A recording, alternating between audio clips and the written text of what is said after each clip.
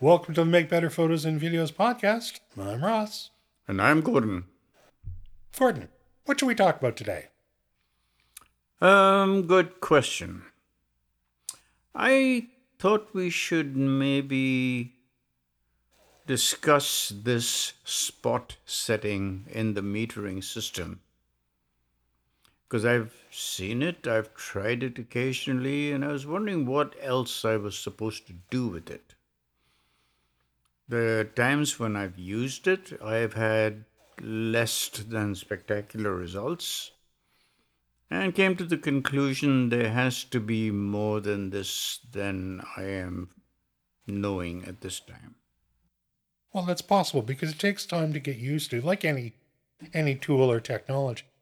I think it's an incredibly useful addition to the camera because it allows you, the photographer, to exert specific control of exposure in your images because you are particularly taking control of where your camera is doing metering. Okay, so I thought I sort of had the basics in that you point the spot at a subject and you take a reading. And it gives you the settings that you require to make an image.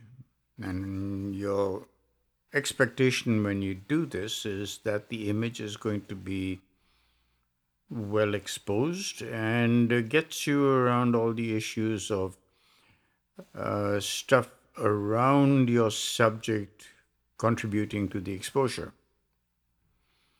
But this spot that we see, how big is it?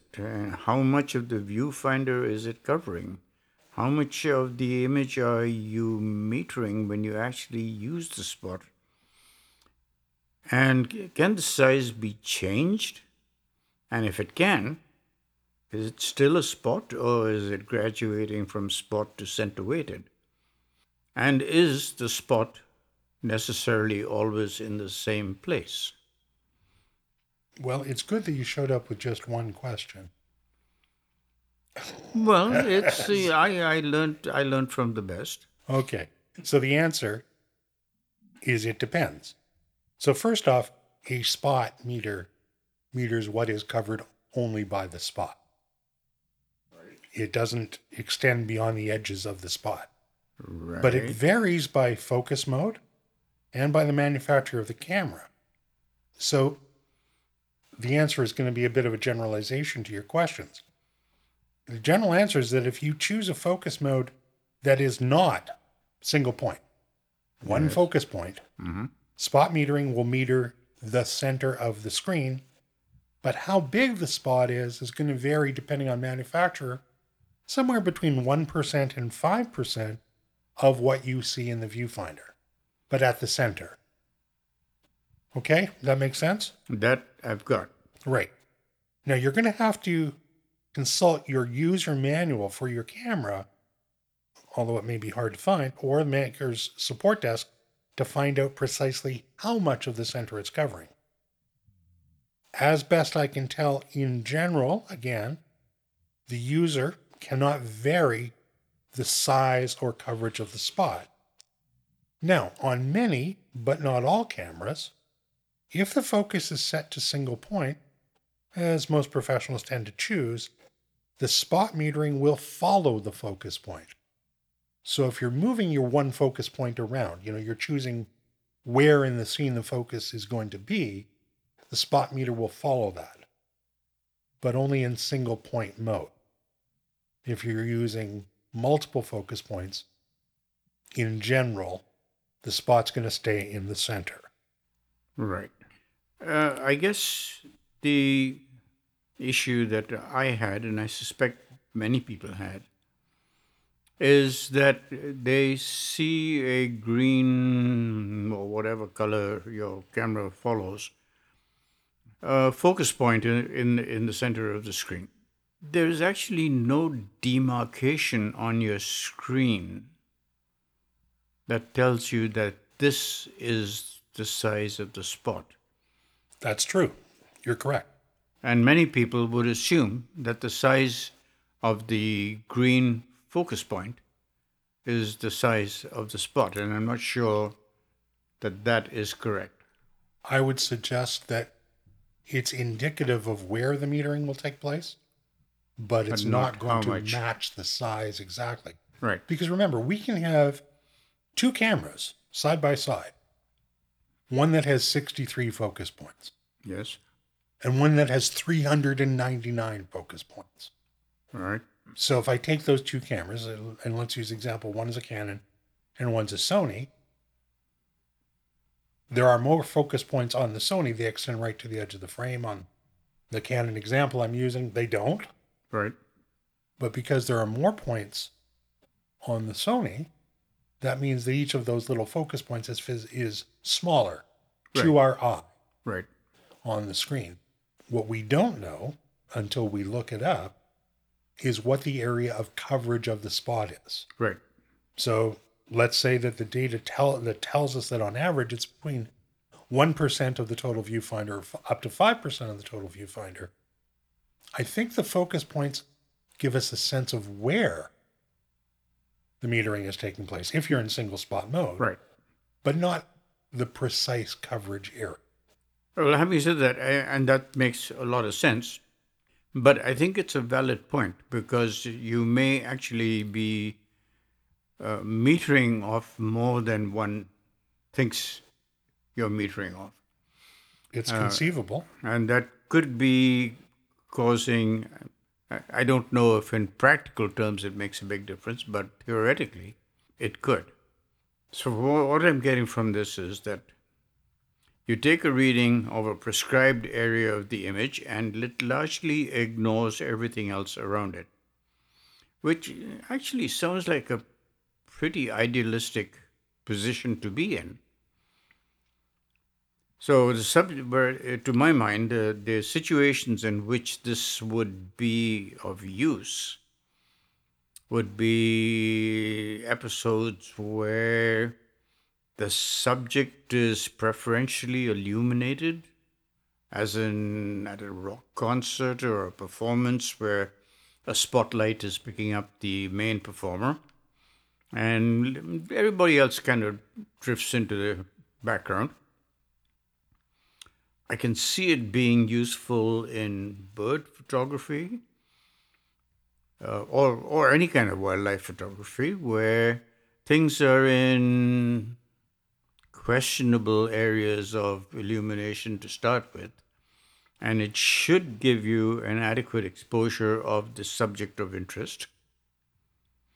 And in conditions where there's difficult backlighting and the exposure of the subject is of paramount importance.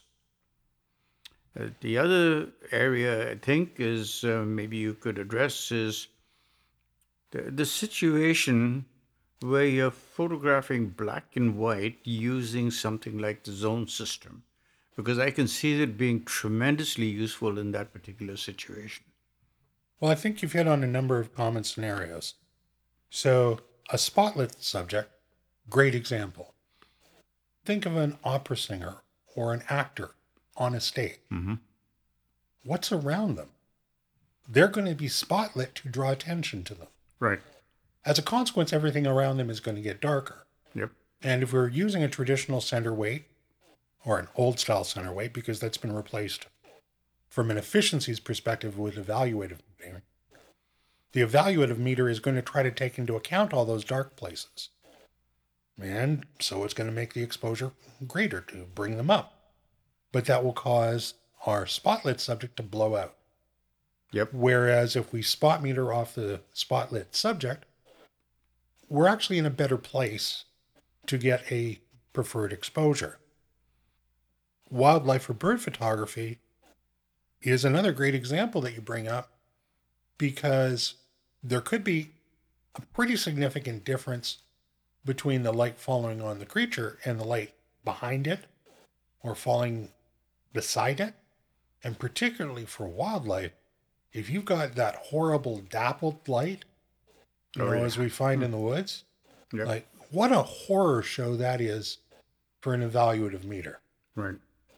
Whereas if I can spot off the creature and ignore the dappling effect because I'm not metering it, that could be really, really beneficial. And of course, backlighting you brought up, yeah, no question, right? If the subject is backlit, that means everything except the subject is bright. Right. And if I use evaluated metering, what's going to happen? They're going to go dark. Now, I may choose to do that and use spot metering to either get the correct meter reading, correct being the one that illuminates the subject and blows out the background, but maybe I want to go the other way. I want to meter off the subject so I know underexpose that reading because I want to turn them into a silhouette. Right. So it gives me a level of intellectual control over my exposure. Now, you brought up the question of the zone system. Well, sure. Spot metering can be very, very useful if you're shooting for the zone system because the spot meter is doing what? It's doing the same thing as an evaluator system. It's going to take all its inputs and provide you a proposed exposure that's going to render what you meter middle gray. Right. It's always middle gray. Right. So if I spot meter, let's suppose a landscape, for example, in our zone system scenario, whatever I spot meter off of, that's going to be zone 5. Yes. And now I can spot meter off a number of other places and find out where they're going to be in relation to my preferred zone 5. Right. And determine how much dynamic range I have. Now, how is that going to help me? Well, it's going to help me by knowing the total dynamic range of my scene. It may encourage me to choose to place my dominant subject in a different zone for a different effect, because it's the only way I'm going to know all the potential zones in the image. Now, this isn't happening quickly. No, you're taking a whole lot of readings, and you're probably writing some of them down unless your memory is far superior to mine. So these are all good scenarios where spot metering has the potential to be beneficial. Yeah. Then I sort of wonder, okay, that this sounds so good on the surface. So it makes you wonder then, if this is so potentially good, what's wrong with it? Why have we all gone to the trouble of developing this evaluative metering system that we use constantly when we've got this other thing sitting in the, one click away? So I'm sure there are downsides to this that I'm not exactly seeing at this point. So let me start by saying there's nothing wrong with spot meter. It does exactly what it says it's going to do. But most photographers don't put a lot of thought into metering at all. They want to press down on the button, get a reasonable exposure. They want and expect decent exposures without faffing about. And unless your photo scenario it falls into one of the ones we just talked about, evaluative metering is going to do an excellent job in general. In fact, we're going to find that over 90% of the images that we make using evaluative metering and doing nothing else will have a decent exposure. Spot metering only works extraordinarily well if the user understands what it does and where and when to use it. If the user does not, your success ratios are going to degrade. That's a fact. You have to understand how spot metering works on your particular camera. I fear, though, that spot metering functionality is poorly documented in a lot of camera manuals. I know it's poorly documented in my camera manuals. I think it's an incredibly important feature, but because it's used very little, because evaluative works so well, it doesn't get the attention I would prefer to see as a more demanding or particular photographer. I want to understand what the coverage is and where the gradients are and all that stuff. The questions you asked at the beginning. And it's a fair bit of work to find that stuff. But at the risk of offending people, a lot of photographers are lazy. They don't want to go through the process of finding out where the middle tones are and should be in the creation of their photograph. They want to press down halfway. Yeah, I can handhold that, click, and away they go. In that case, the problem is not with spot metering. The problem exists just behind the viewfinder. However, for those who take the time and are able to take the time, because not every photographic scenario is suited to the extra work required to spot meter well, those who take that time are going to be more successful. And second, we have to remember that we're still using a reflected light meter. And we know that reflected light meters do one thing. It's going to give readings that would render the metered area with the luminosity level for middle gray. So if we spot off white or black, the meter reading is going to force them to middle gray. And we probably don't want that. So we have to, again, be intelligent as users to decide where we're spot metering off of if we're going to use that reading for our exposure. Now let's go back to your example and your question about zone system. If I'm shooting for zones, I will want to spot off the darkest and spot off the lightest to find out what my dynamic range is going to be. And then I have to decide where middle is going to fall. Correct. Where am I going to place zone 5? Now, the good news about this is when you understand that, if you've got a mirrorless camera with an electronic viewfinder, or even a camera with an LCD, combine exposure compensation with spot metering, and it's going to help you correct for these kind of difficult situations. The two work together. Right. And the point that you made is something I really did not understand at all. I understood the principle, but not in association with spot metering, and that is that what you meter off will be reduced to middle gray. And this came about when I was researching this and reading some more about it, because it became clear that one of the reasons why people like me would use spot metering is that, okay, I've got this focused on the object of interest out here, and this is going to be well exposed, and I don't take it that additional step. Namely, that is the white head of an egret, which is now going to be a gray head of an egret. Or my moose that's hiding in the shadows is now going to be a very gray moose as opposed to a black moose. And if you pointed at an eagle, well, yeah, you may as well buy a lottery ticket, because it's anybody's guess what you're going to get. If you get the head, you get a gray head. If you get to the body, you get a gray body. And the eagle's going to come out looking like anything but what you expect it to look. Right, So you have to choose. you have to choose, and you have to evaluate your image every time you point that meter at somebody and say, what am I going to do with this? Am I going to compensate or not compensate? So the plan to use it to get around the exposure compensation, if anything, spot metering is going to make you do it more. Yes, absolutely true. There has been a perception that spot metering countered the need for exposure compensation. I'm going to say that that's invalid.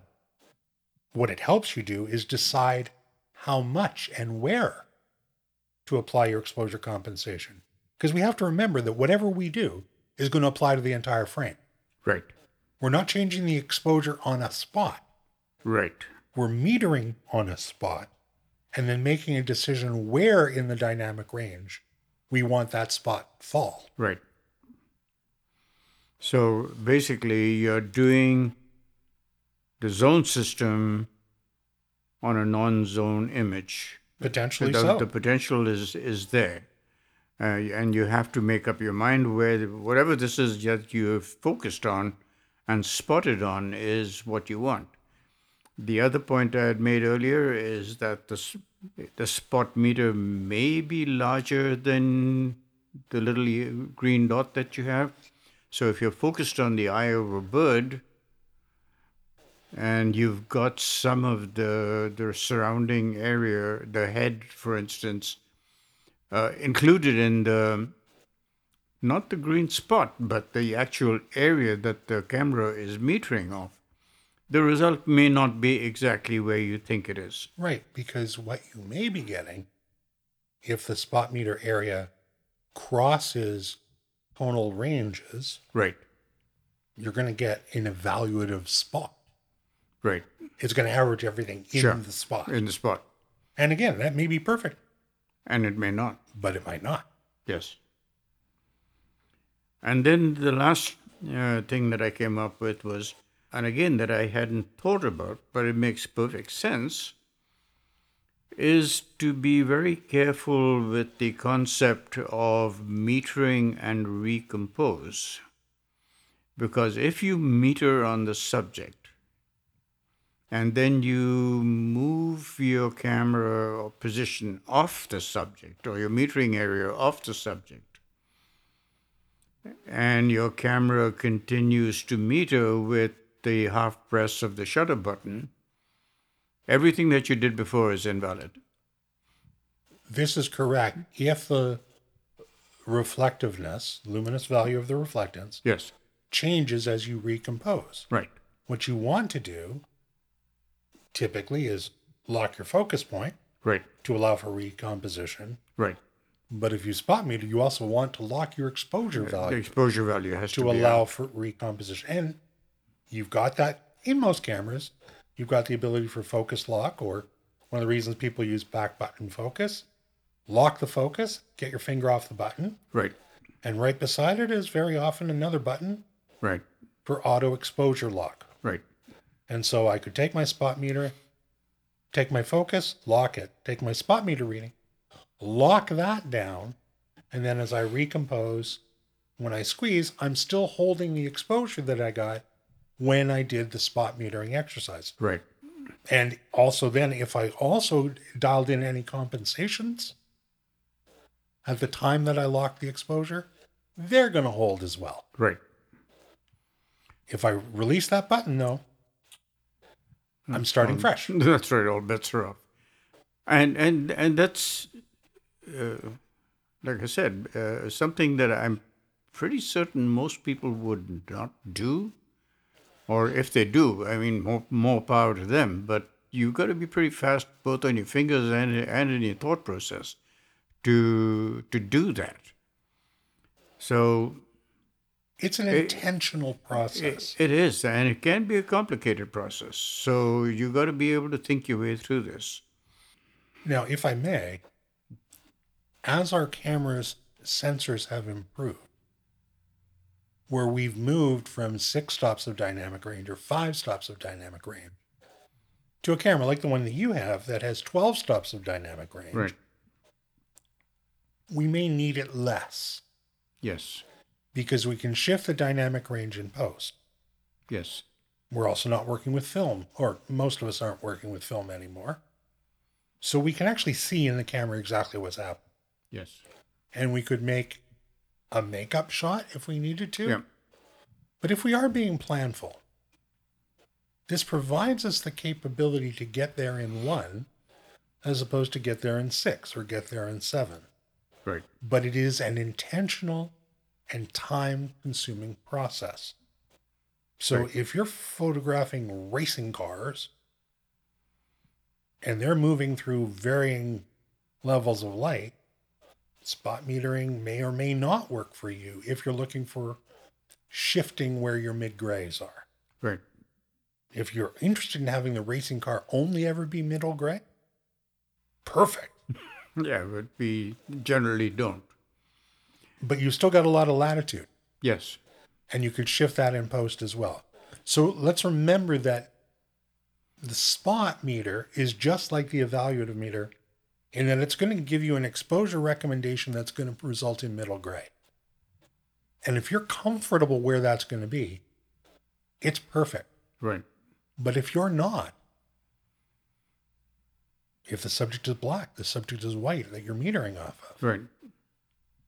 maybe there's another alternative. And there is. You've got evaluative metering. Right. You know, I'll encourage people to stick away from center weighted. That is very much an old style, and it's sort of Yes, pyramid shaped. You can see I haven't mentioned it at And all it, because you know what? Evaluative does a better job. Center weighted Yes. just exists there as a marketing thing. right. But spot and evaluative are two very different creatures, different tools for different needs. Right. And the last point I'd like to make is that if you are using spot metering, please remember that you're using spot metering because your next image may be anything but what you wanted it to be. Well said. So if you don't forget, if you said, "Oh, this will be good if I could get that horse and do all the exposure compensation and stuff," and that's great, and you forget and you leave it there, and then the whole herd of horses comes galloping out from behind the trees, and you haven't changed back. If you're not aware that you haven't changed back, that next image is going to be shot. Potentially so. Potentially. It's potentially useful in select circumstances. I think it's invaluable for black and white and particularly the zone system photography. But it will require a mental exercise on your part to use it. And you should get accustomed to the frequent use of exposure compensation if this is something that suits your style. Well, great, Gordon. I think that does cover the subject. For the Make Better Photos and Videos podcast, I'm Ross. And I'm Gordon. And we will speak to you again very soon. Yes, indeed.